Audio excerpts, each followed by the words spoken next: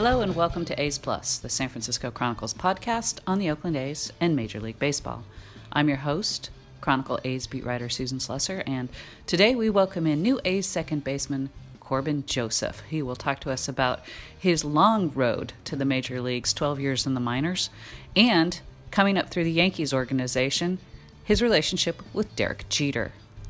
Also, Ken Davidoff from the New York Post will join us to talk about the A's and the way they've played against the Yankees this year, plus his thoughts on the race the rest of the way. All of that next on A's Plus. Today on the A's Plus podcast, we are joined by new A's second baseman Corban Joseph. Kind of a crazy year for you, coming over the A's in the minor league Rule 5 draft and then starting the season at Las Vegas at the age of 30 and then getting called up. You've been up before with the Orioles and the Yankees, of course, but what has this all been like for you this year? You've stuck with this for a long time to get this opportunity, I know. Yeah, it's been really exciting. Really being able to put up some really good numbers in AAA, and just really trying to be a good teammate down there, and taking it day by day and just trying to focus on how I can improve as a player, and getting the call up here, in these circumstances has just been incredible. It's been a lot of fun. The guys are great, and we're winning ball games. So we were just kind of talking about this briefly, but it's a little unusual to be a minor league Rule 5 guy at the age you are. What was your reaction when that happened? I was laughing about it a little bit, but it was definitely surprising. You don't normally hear about a guy at 30 years old getting claimed in a Rule 5.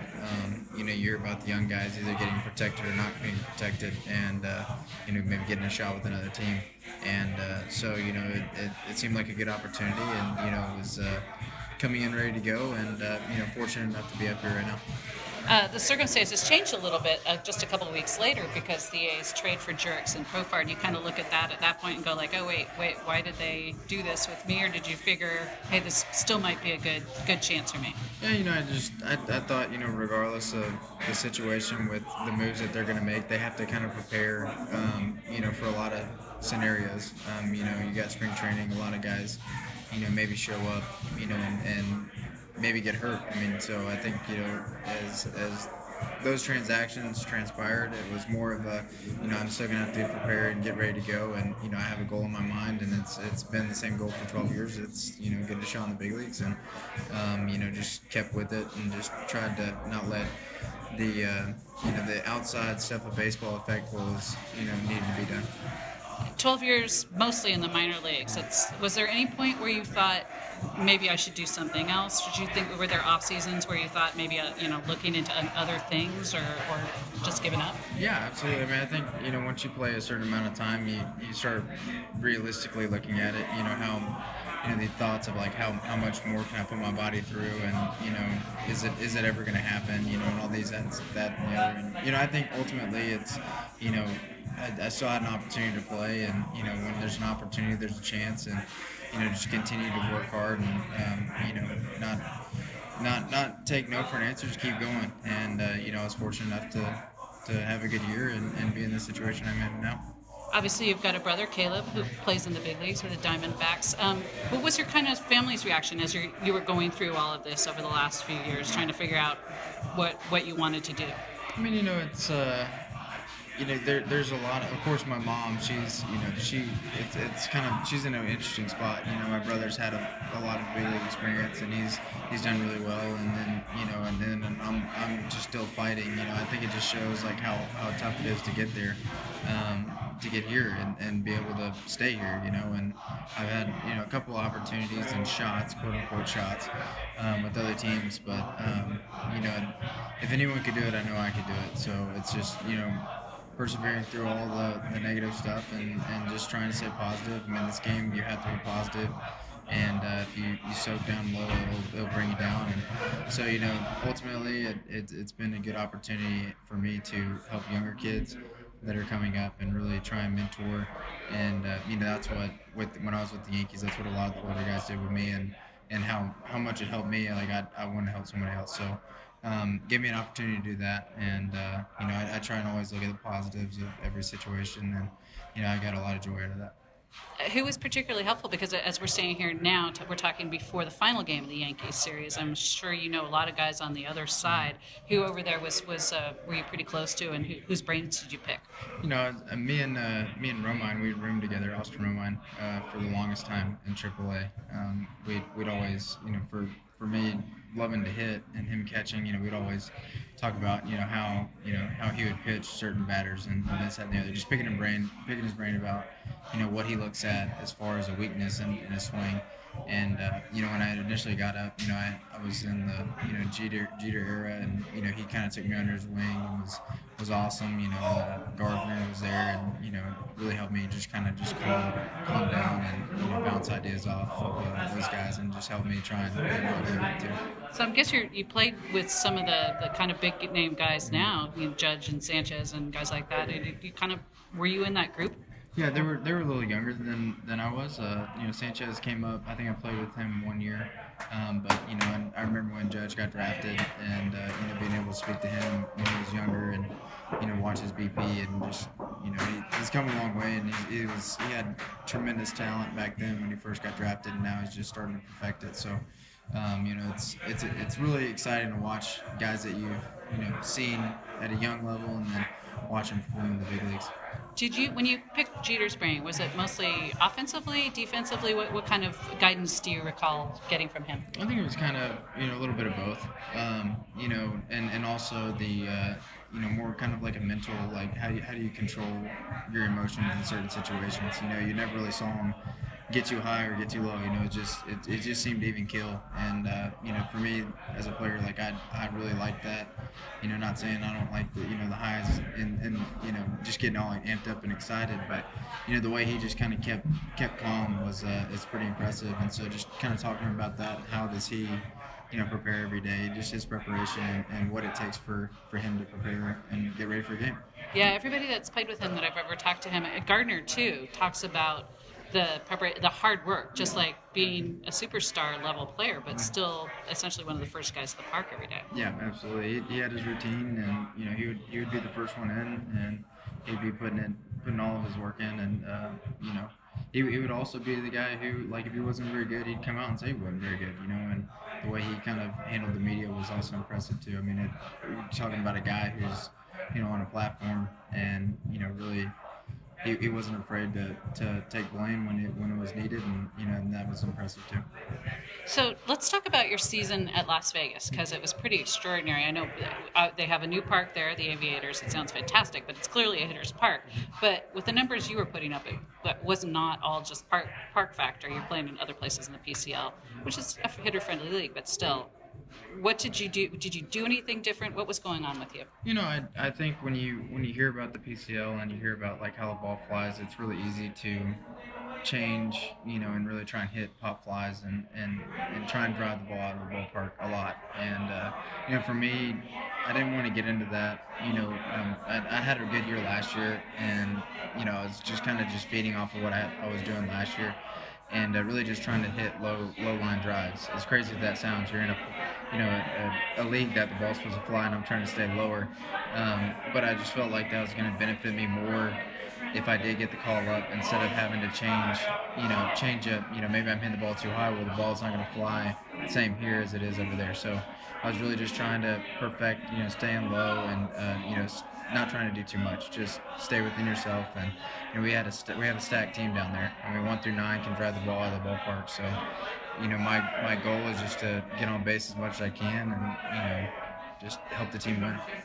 Now, you obviously joined a team that's in contention, which I know that's always fun, but you got here and kind of hit the ground running. You had hits in each of your first few games. You hit your first big league home run. What was that experience like, those first few games with all of that going on? Oh, it was exciting. I mean, the amount of, like, I don't know, it's just tough to put into words, just the amount of excitement. It's just kind of like you go through 12 years and you get a couple at bats, and I guess that first home run really just kind of like signifies so much hard work that you put in.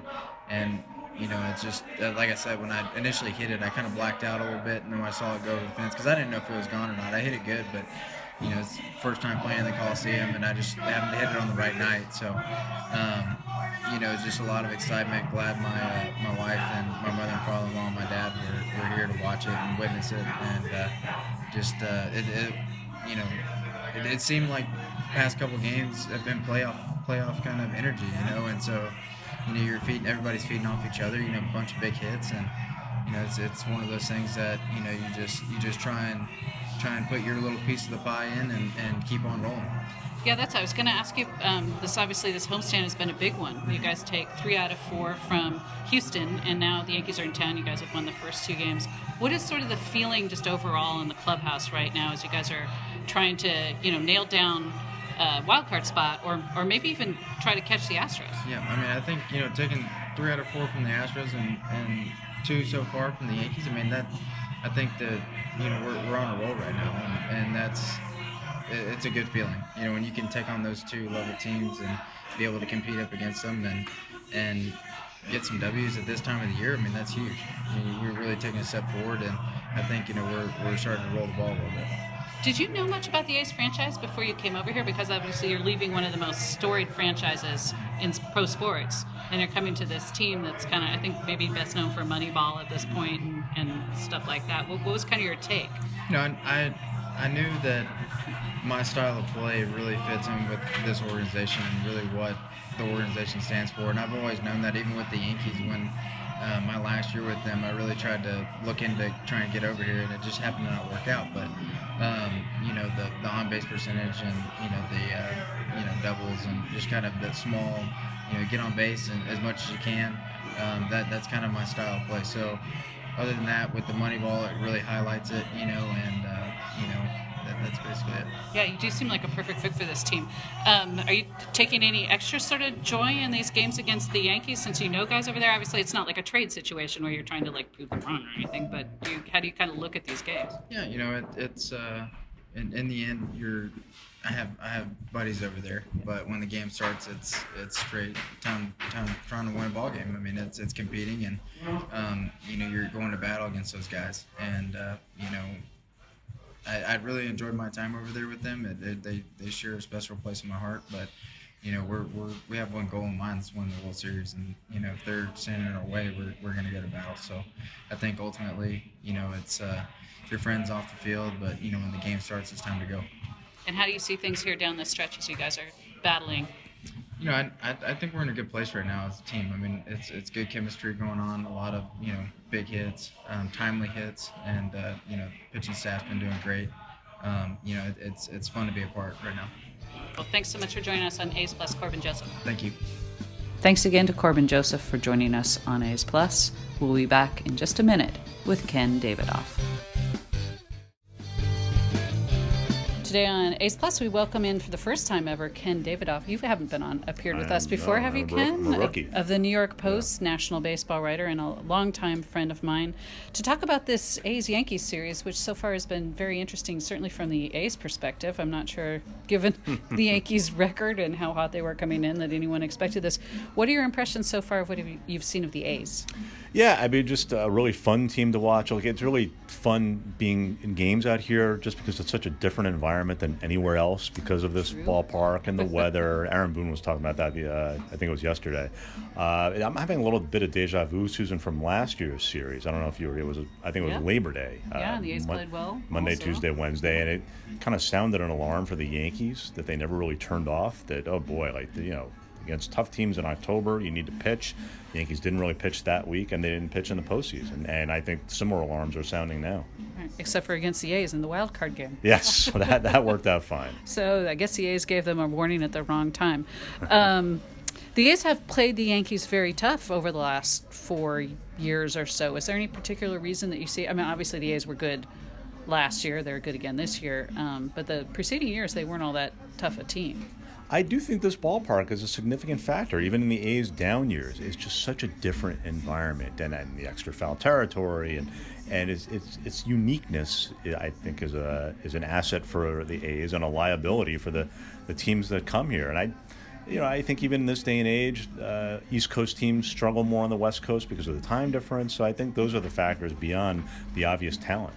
Are you a little surprised when you look at this A's team and at what they have been able to do, given the fact they don't have any big names in their rotation? The bullpen, which was their strength last year, has not really performed at that same level. And of course, Chris Davis has been on really in a power slump for more than 2 months, and Ramon Laureano's out of action right now. Yeah, it's funny. I did my homework when I arrived here Tuesday, and I pulled up the A's page on Baseball Reference. I was like, their bullpen stinks. And how did that happen? We're still asking. Last time I checked, their bullpen was great. So it was a little surprising. We saw Hendricks last night with a 5-out save, and that's been the A's history, is the ability to adjust on the fly. And now they're starting their rotation to somehow respectable. I mean, Homer Bailey was shoving on Tuesday night, and is it Fires or Fears? I'm terrible. It is Fires. I'm a print guy, as you can tell. As long as you spell it right. Yeah, so Fires continuing to be a great acquisition by them, and so the A's more often than not fake it till they make it, right? Yeah, I think that's a really good way to put it. Now, tell us about the Yankee season, because I think everybody knows that there have been a lot of injuries, including to some obviously extremely high-profile people, and the starting pitching in particular, has not necessarily been ideal. How are they doing what they're doing? They're just mashing like crazy, Susan. I mean, they're the best hitting team with runners in scoring position in all of baseball, best batting average, second best OPS after the Nationals, and they were doing it with guys who, if we had done this podcast in spring training, I told you that Gio Urshela and Mike Tauchman are going to be the key to the Yankees offense, you would have had me drug tested. Right. I would have said, are they finishing in 4th place or 5th place? Yeah, I mean, their ability to find value on the position player side is remarkable. Yeah. It rivals what Billy and the gang have done here in Oakland. Low-cost guys, Luke Voigt. And it just stands out that they have not been able to do that on the starting pitching side at all. But the reason for their success is because that offense and because their bullpen is excellent. So you alluded to it a little bit before, but what do you make of them then as a playoff team, given the fact that the rotation is not necessarily their strength? Yeah, look, at the start of the year, I picked them to win it all because I was really sold on what they were doing with their roster depth. The starting rotation has underperformed, to say the least. I'll stick to my preseason prediction. I tend to stick with my predictions, but the Astros are favored, obviously, over the Yankees in the ALCS. And I feel like a team like the A's or the Indians are the type of teams that could upend the Yankees even in the first round. Looking around nationally, you mentioned the Astros. Obviously, the A's fans are very familiar with them, and what a good all-around team they are. Is anybody else kind of jump out at you? Any surprises? Anybody that you really found fun or interesting this year? The A's, to me, are always fun. And I again, my preseason predictions, I had them finishing out. I figured, okay, last year was one of those years. Yeah. But no, this was not a multi-year Billy run. Billy and company, but no. So the A's are always a pleasant surprise, and the Rays. I mean, the Rays they're slowing down. They're in some trouble here.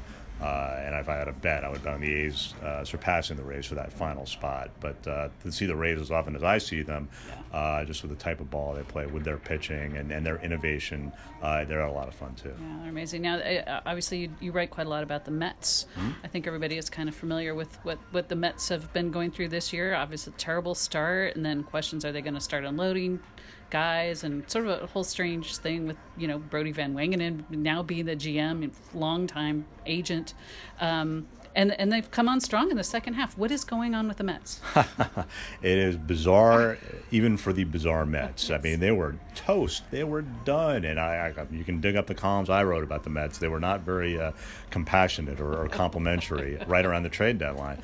Look, the Brody Van Wagenen's, I still have major questions about Brody Van Wagenen's sustainability in this job. But to his credit, he went for it when most people thought he shouldn't, and it has paid off handsomely. The fact is, even if somehow now there's a market correction and they fall back into the pack, just to have this buzz around Citi Field for a team that, frankly, I'm not sure is capable of building a sustainable contender. So just to have the 1 year of this excitement and those tickets sold is significant for them. Yeah, for a first-year GM who's come from really a different background, it's at least it's not nothing. It's kind of an interesting start for him, whatever the case. Now, fans here probably when they hear the Mets think of Yoenis Cespedes. out for the season. We still, I think, I all have soft spots for him in Oakland for what he did for the A's. What is going on with him? Will he ever be back? What happened? Okay, so Cespedes, I mean, it's really quite a rich history, even just with the Mets. Oh, yeah, definitely. Which was 3 teams removed from the A's, right? So, it comes over in 2015 at the trade deadline, spectacular, guides them to the World Series, re-signs a contract, great the next year, has an opt-out at the end of 2016. Then he signs the 4-year, $110 million deal. That deal has been a fiasco in the sense that they're not getting bang for their buck. No, he's been out but most of it. yeah, but I mean, you understand the value of having a guy out as opposed to in and terrible, right? True. Albert Pujols with the Angels. Sure. That's true. that's a disaster. They're getting insurance money on you on Right. a Cespedes. So for me, it could be worse. Right. Now this year he had surgery he had bone spurs on both heels. Right. And then the broken. Yeah. Then the bizarre incident at his ranch. Do we know what happened? We don't know what happened, but we do know is that the Mets have not challenged it, and if they had dug up enough evidence to prove that okay, he was in violation of his contract Right. by breakdancing on a horse or whatever he might have been doing, then they obviously would have tried to recoup that money. They have not done that, which leads me to believe they just can't come up with it. I mean, whatever happened was probably just with him and maybe one other person. Right. He's not showing his cards. So the bottom line is, in theory, he will be ready next year.